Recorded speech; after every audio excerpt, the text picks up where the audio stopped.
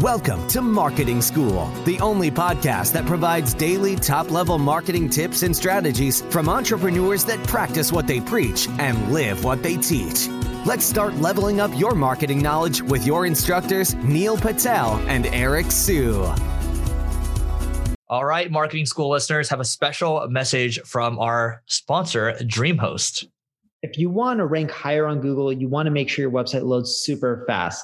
Check out DreamHost. Not only is their solution super affordable, it'll make your website load faster, and they have amazing tools and support for your business to ensure that you grow and succeed.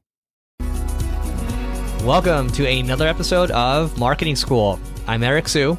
And I'm Neil Patel. And today we're going to talk about if you should start a side project to level up your marketing skills. So before we do, Neil, at your companies, do you allow people to do side projects, meaning side hustles? Honestly, I don't know, but I do know a few of them who do have side hustles. So I'm guessing yes. So you allow it. Yeah.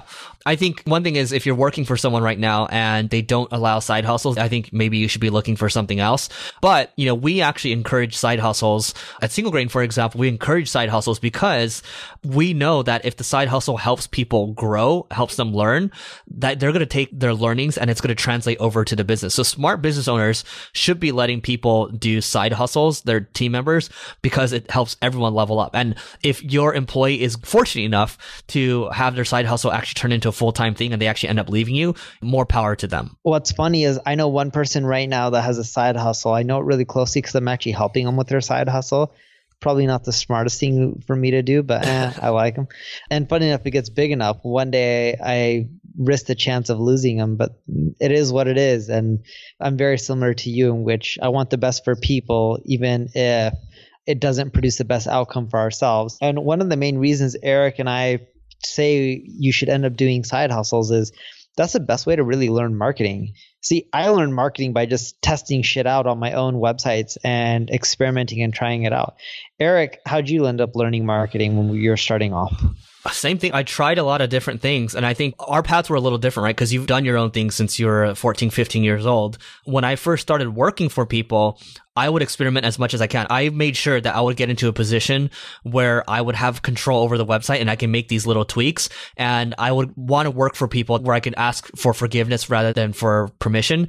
I remember when I was working at this online education startup, I ran so many experiments all the time because I had the autonomy to do so. So ideally, if you're working for someone, you want to be making sure that, hey, like, even if they're a little uncomfortable, say, hey, I'd like a little more autonomy to run more experiments.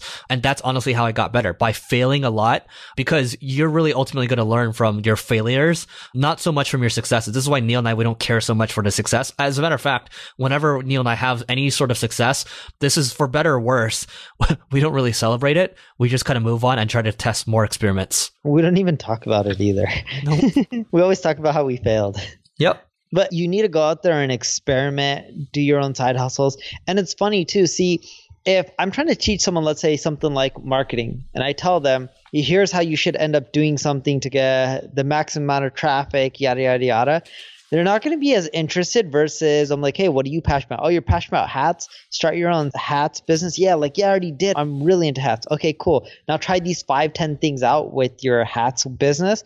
And then you'll find because they're doing their side hustle and they're passionate about it, when they're learning and experimenting on their own side hustle, they end up soaking in the knowledge so much quicker and getting so much better than if they're just doing it for someone else or in some industry that they're not passionate about. I'll give you an example here. I had a guy working for me and he was already making 30, 40 grand a month on the side. And he was still working for me. He didn't need to be working for me. He was making me $45,000 a year salary wise, right? He didn't need to. But, the beautiful thing is I encouraged the side hustle and I supported where I could to help him take the side hustle to the next level.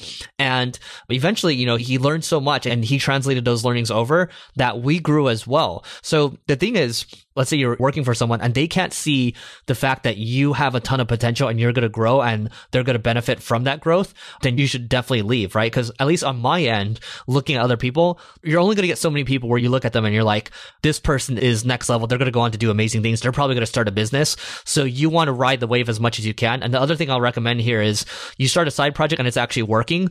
Ideally, the person that you're working for looks at it and doesn't see it as a threat. but they see it as someone that is worth investing into, right? That's what you want to be doing at the end of the day. And by the way, if you have a side project that's going really well, let's say it's making over $10,000 to $100,000 a month. Hey, if they don't want to invest in you, Neil and I might invest in you as well. So you can reach out to us. All right, Neil? Yeah. And if you need help with your side hustle or even your main hustle, check out marketingschool.io/live. If you're a good fit and your hustle's a good fit, Eric and I will be in touch with you. We appreciate you joining us for this session of Marketing School. Be sure to rate, review, and subscribe to the show, and visit marketingschool.io for more resources based on today's topic, as well as access to more episodes that will help you find true marketing success.